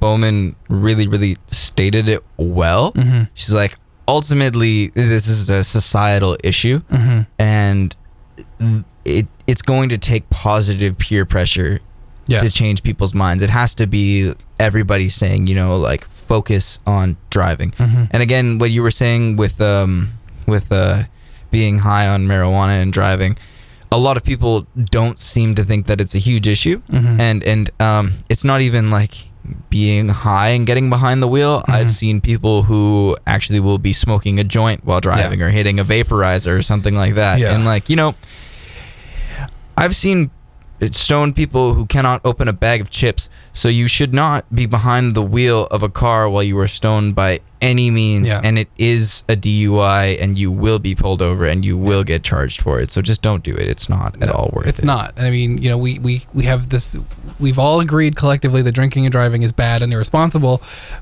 but then we have people that seem to think that smoking pot is fine, or that texting is fine for them because they know how to deal with it. But as soon as you look away, you're no longer in control of your vehicle, and you're no longer in control of the situation, and it's on you in a way that, if you're making the choice to do, I'm going to look at my phone now, you've given up the control of the situation, and then when something happens, there's no way that that's not your fault, and that's a horrible thing to have to live with. Yeah. And again, Karen Bowman told me, she said, the average length to look at a text message is about 5 seconds, and you're completely blind to the road in that time. Mm-hmm. And it's essentially like driving the length of a football field while blind. Yeah. She's like, would you just close your eyes and drive the length of a football field? And obviously I said no. And she said, okay, then why would anybody text and drive? Mm-hmm. Yeah. It's a no-brainer. I mean, it's just, I hate that we have to keep having the conversation. We have to keep saying, hey, it's not a good idea to look at your phone just because you think there might be a Pokemon nearby, or because someone texted you. Like, just get it under control, everybody. Like you say, it's completely preventable, and that's why I agree that the word accident doesn't really fit. Yeah. Anyway, let's move on. Let's talk about sports and kind of lighten things up a little bit. We've got another 25 or so minutes on this show, so let's go for it. You want to talk sports? Sports, yeah. To kick things off for the VIU basketball season, the VIU men's team played a game against VIU alumni on Saturday, September 24th. In the first game, the alumni took an early lead and ended the first half 45-36 over the Mariners men. The alumni turned up the heat in the second half, and they finished the game with a score of 92-61. The old guys still got it. Alumni players Tyler Olson and Luke Rabinian had a big game and kept sinking twos the entire game long. And despite a high-scoring performance by Usama Zaid and Hayden Hall for the Mariners men, the alumni managed to take the first game well in hand. The second game was a lot closer and much more competitive. The men's team definitely gave the alumni a run for their money, but ultimately they lost 90-75. Max Reed, Kaz Robayashi, and Morgan Proctor had a great game for the men's team, but ultimately they were outdone by a high-scoring performance from Jared Dorby and Carson Williams for the alumni. And overall, it was just a fun game to warm the men's team up for their season. And I believe they've just returned from a game at UBCO where they took on the Heat. And unfortunately, I am not sure how that game went, but go Mariners. Go Mariners indeed. The next one here is also, I'll let you read this one too. It's a personal experience. It says that you've been doing some outdoor rec. So how did you, is this the first sort of adventure you've gone on with outdoor rec, or is it the second, or what is the status? This is my first outdoor rec adventure this year. I got involved with them last year, and I didn't even know that they existed. But my parents were like, oh, you should check this out. And I signed up to do sea kayaking, caving, rock climbing. I did a couple hikes. I was supposed to go swimming with salmon, but it was a particularly rainy day, and then a river estuary was... It was basically flooded. Okay. So we ended up going rafting in the rain, and that was worlds of fun. I highly recommend it. Cool. But this is a sea kayaking trip that you went on when? It started on the first Monday of school. So I believe it went from September 6th until just last week. And it was a really great experience. So I'll just I'll read from the story here. So over the past few weeks, I joined the VIU Outdoor Rec program for some sea kayaking adventures. We explored various points around Nanaimo, like Departure Bay, Newcastle Island, Jack Point, and the Nanaimo River estuary. Chris Mudafov, a first-year resource management student, said it was fantastic. We got to take the kayaks out from Newcastle Island across the bay. The waters were calm. The sun was out. We even got to go through a sea cave. It was a really calming experience to be able to do this after school with a bunch of really cool people. Outdoor rec programs like sea kayaking offer students an excellent opportunity to make friends. And for outdoor rec technician Greg Cormie, it was friendship that made outdoor rec worthwhile. My favorite part of sea kayaking is the experience with the people, Cormie said. I decided to get involved with outdoor rec because a friend of mine encouraged me to join up with one of the whitewater kayaking programs when I was a student here. Some of my best lifelong friends I've made through this campus rec program. And for students, outdoor rec is one of the most affordable ways to explore Vancouver Island and take part in some exciting outdoor activities all year long. We're providing an opportunity to experience some of the most awesome stuff Vancouver Island has to offer at an affordable rate, Cormie said. And it's a great way to make new friends and try new things. Very cool. So there you go. And you can find more information about that. Where can you find more information about that? Actually, now that I've said it, I don't know. You can find it on the VIU website under Campus Rec, specifically outdoor recreation. Okay. A lot of the programs for first semester have filled up, but there are always programs open in second semester, and they see a lower volume in second semester typically. And there's also cultural connections available through the international room, and they're similar activities to the campus rec events. I believe they're the same in price, and they often don't fill up quite as much. So if you have missed out on some campus rec activities, go to the international room and talk to Mike Bosch about getting involved in cultural connections activities. Cool. Very quickly, we're going to talk men's and women's soccer. I will read women's soccer while you get ready for men's. How's that sound? Sounds good. Cool. After a series of tie games, the Mariners put back-to-back victories on their record this weekend at Merle Logan Field. On Saturday, September 24th, the Mariners faced off against Douglas, who they tied 5-5 in their previous match. The Mariners came out strong. Forward Karen Batty put points on the board early, scoring at the 3-minute mark. Batty's goal was followed up by defender Nicole Foglietta. Wow, sorry about that. At the 7-minute mark to put VIU ahead 2-0 in the early in the first half. A mere minute after Foglietta's goal, Pac West scoring leader Chloe Gummer and put the Mariners up 3-0. Douglas was able to answer back at the 28-minute mark. After a scoreless second half, the game ended 3-1 Mariners. So go Mariners. We were passing, we were moving, we just didn't give the ball away, said Mariners midfield Rachel Jones. As a team, we played well, and we all played well individually, too. The Mariners were able to replicate their success against Langara on Sunday, September 25th. So Mariners goalkeeper Emily Robotham, man, there are a lot of names that I'm just not getting through today, came up with a big save early on, stopping a Langara breakaway, which allowed the team to settle into the game and get their bearings after a scoreless first half. Mariners defender Harup Mali came up from the back line to score a pivotal free kick goal, putting the Mariners ahead 1-0. And now Cole with men's soccer, if you're feeling ready for it. I am indeed. Awesome. So, the Mariners kicked off their game against Pac-West rivals, the Douglas Royals, at Merle Logan on a drizzly Saturday afternoon, and that was Saturday, September 24th. Despite a number of opportunities created by the Mariners, they were unable to capitalize and fell behind Douglas at the 22-minute mark when Douglas scored the opening goal off of a free kick. Due to what Douglas saw as unsatisfactory officiating, which they were quite vocal about, Douglas was awarded a red card in the first half, which put them down a player for the remainder of the game. VIU had 11 players and Douglas had 10. In the second half, Douglas found the net again, extending their lead to 2-0. Again, the Mariners missed scoring opportunities, including a heart-wrenching miss on a penalty kick. In the dying minutes of the second half, Mariners defender Travis Brown scored off a rebound of a penalty kick, ending the match 2-1 in favor of Douglas. In the first half, we had many chances, said Mariners striker Shun Takano. We made many mistakes shooting and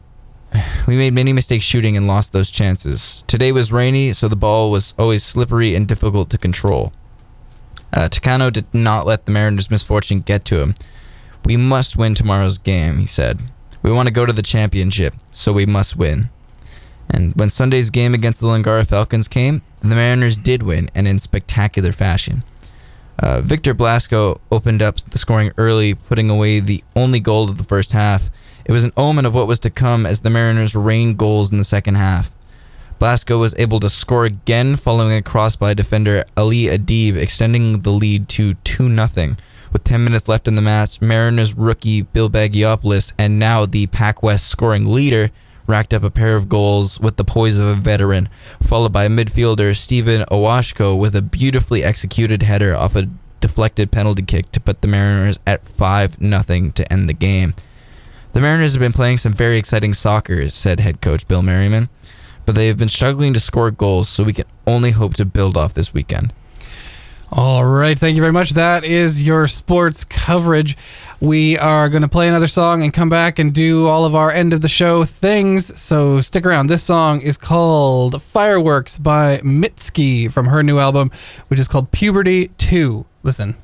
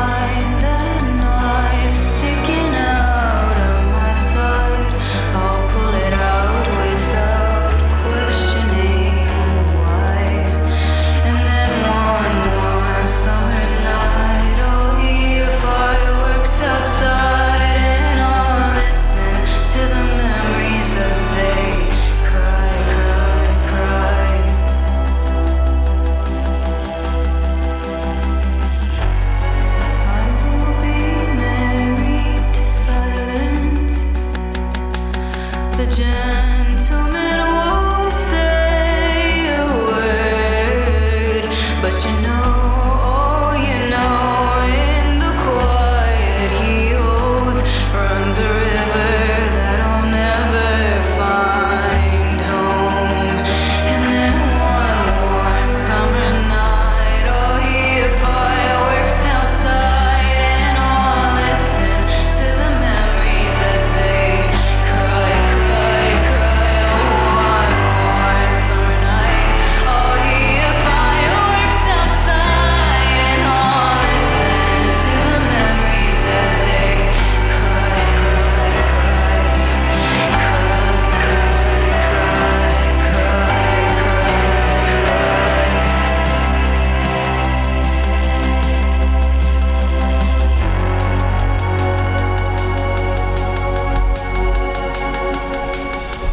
right, that was Mitski. The song was called Fireworks from her new album, Puberty 2. Quick look at some events here while we're kind of flying towards the end of the show. This afternoon at 5 p.m., you got a couple hours to get into this still. Witness blanket art installation opening at the View Art Gallery on the Nanaimo campus. It is free. It is at 5. That's all I know about it. Celebrate Showcase in the upper cafeteria from 1 to 4 p.m. tomorrow. That's Friday the 7th. Saturday the 8th, Got Pop presents She Could Be Trouble at the Dingy Dog Pub on Protection Island. It starts at 7:30. It's $20, including the ferry. On Sunday the 9th, the run/walk Hunger Out in Nanaimo is happening. Westwood Lake Park right here in Nanaimo. Registration starts at 9 a.m. and activities are at 10. Donations are also welcome and, of course, encouraged. Monday the 10th, Voices from the Engraver exhibition at the Nanaimo Museum, 100 Museum Way from 10 a.m. to 5 p.m. For students, it's only $1.75. No reason not to go, especially if you haven't been to the Nanaimo Museum yet. It's great. Tuesday the 11th, Strategy Board Game Night, Nanaimo Harborfront Library, 90 Commercial Street, 5:30 to 8 p.m. It is free. If you like to play games, go do it. Wednesday the 12th, On-Site Art, Nanaimo Harborfront Library, 90 Commercial Street from 12 to 3 p.m. Again, free. And that brings us right up to next Thursday, which is the World Bridger Series, the last shop standing on the Nanaimo campus at building 356, room 109 from 7 to 10 p.m. by donation. I know I was fast. If you need or want to know more, please hunt down a copy of The Navigator. All of them are printed right there in the back. We are going to take a quick gander as well at the bunnies and stairs of this week. If you don't mind, I'll do a bunny and a stare. You do a bunny and a stare. How does that sound? Sounds good. All right. So, bunny, kudos to Celeste at the CAF, who gave me bus fare when I forgot my bus pass. Awfully nice of her. If you want to read this one here. To the student who... Do you want me to just read them if it's... Yeah, okay. I can't see the bunny there. Okay. I can do the stare. Sure, you can do the stairs. To all the students who hold the doors open for others, is a little courtesies like that make my day. Go ahead. Stare. To the guy in the library that kept giving me the evil eye. I don't know you. Another stare. To the cafeteria for only having lettuce left at 2:30 p.m. Come on. If you want to submit your bunnies and stares, you can do so by sending an email to editor@thenav.ca or tweeting @thenav_VIU. A bunny is something nice, funny, positive, or sweet that's happened in your life, and a stare is something mean, annoying, negative, or gross that's happened in your life. Any bunnies or stares for you this week, Cole? I guess a bunny was... I had forgot my coffee card, and I went to the cafeteria and told them that, and they gave me 4 stamps, even though I only had 2 stamps on my coffee card, so I'm pretty close to getting a free coffee now. That's pretty fabulous. That's going to be it for... Oh, actually, we've got a few more minutes, so I can just slow this down a little bit. Just a little. No stares for you, though. You didn't have any... No, it's hard to have a bad time at the VIU Nanaimo campus. I mean, that's a great place. Wow. All right, so your check, I'm assuming, is coming in at some point for that. What about for you? Do you have a bunny or a stare? I got a little bit of each. Bunnies to the VIU SU club council meeting that I went to for having an insane variety of pizza. It was pretty good and pretty fun, and way to really cater to everyone. If you guys didn't know, there is actually brand new this year a VIU radio club that I'm on the board of, I guess. So if you're interested in that, it's on Facebook and stuff. You can be a part of it. That or one of the 30 other clubs that there seem to be on campus. It's crazy. The stairs are to the literal stairs that I had to climb. I've never ever had to climb the science stairs that go up to sort of the upper part of the campus. And I walked from the NAV office up to the very tip top upper parking lot and wished that I was dead the entire time. So stairs to the stairs. I know that we may have done that one already, but what are you going to do? One thing that I always want to mention at the end of the show and almost never do is contributors. I couldn't decide if I was going to say contributions or contributors, but here we are. So we want your contributions at the NAV. If you have heard, you've probably heard us say the word "this is written by" and give another name. That is because we love getting contributions from you. All you have to do is submit to editor@thenav.ca. All submissions must be original work of the author. Editors reserve the right to refuse submissions and to edit for space and clarity.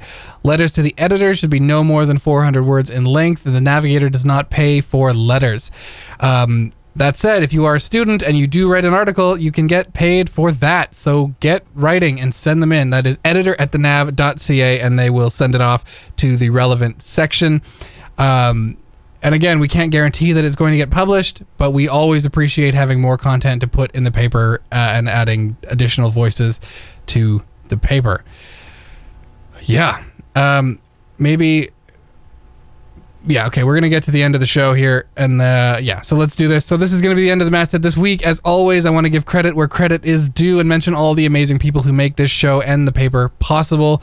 From the Navigator, our editor-in-chief, Molly Barrio, our art director, Avery Crossan, our associate editor, Natalie Gates, our news editor, who provides a lot of the content for this particular episode, Aislinn Cattell, our sports and lifestyle editor, and of course today's co-host, Cole Schisler, production manager, Catherine Charbois, graphic designers, Jessica Pearson and Zairi Hoskins, our web editor, Spencer Smith, our web editor and amazing poet, Spencer Smith, social media manager, Elisa Dorkson, bookkeeper, Lynn Williams, business manager, Christine Franick, and copy editor and sex columnist, Diana Pearson, and of course, everyone here at CHLY. There's also me, your host and arts and entertainment editor, Brendan Barlow. You can find all kinds of recommendations for scary things in this issue of the paper, courtesy of yours truly.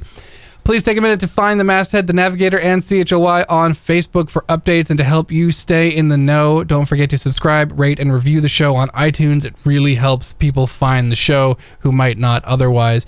Finally, please get in touch with us. If you, the show can't improve without your feedback, and I would love to hear from you. You can use hashtag MastheadRadio on Twitter or email themastheadradio@gmail.com.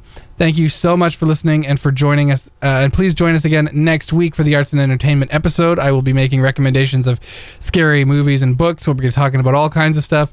So that's going to be next Thursday at 1 p.m. on 101.7 CHLY. And since we have a little time, maybe another poetic reading for everyone. This came to us from contributor Arjun Singh Manhas. The song is called Chito Benito. And I'm sure that you'll know exactly who it's about because it does say explicitly in the poem. So let's just do this. For most of us, United States politics seems so far. Canadian politics is our forte. Kicking our southern neighbors for the rise of the orange Cheeto. Trump represents the worst in American politics. Regarding race, he is deplorable Donald, uninspiring to the masses. Misogyny is rampant at his rallies. Please do not vote for Chito Benito. And there's a fun hidden message in there that you'll only know if you pick up the paper and have a look at the great bolded letters. Well, I'm not going to say what it is. Suffice it to say that I agree wholeheartedly. If you forget any of the information about the masthead, just flip the paper over and look at the back. We're going to close things out with a song. And thank you guys so much for listening. Again, Cole, anything you want to say to the wonderful people who listen to the show?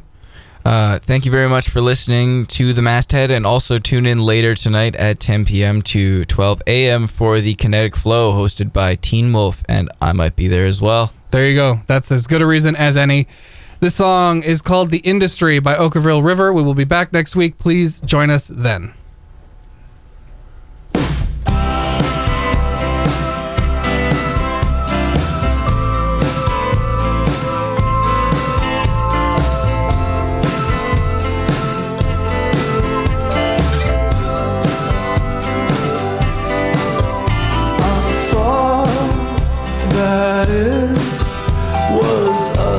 Against the world, but now it's me against something so big and abstract that I can't tell what it is.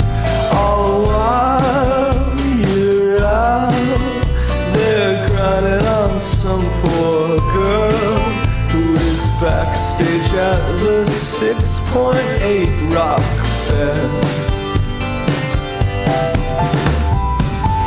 I thought that you'd be on our side. I tuned it out when I heard you shit talking our friends. Well, I wasn't free falling, we're terrified. And everyone's just out to grab what they can get. I thought I had a bunch of friends, I guess. I just had people pissed at me for shit. And the cheaper that the music starts to get, it's like they're trying to make us cheap along with it. I watched you turn into your very opposite, into everything we were trying to reject. And I figured you had had enough of it, watching the whole world turn while all you earned was respect. And look at us, just two dumb country hicks.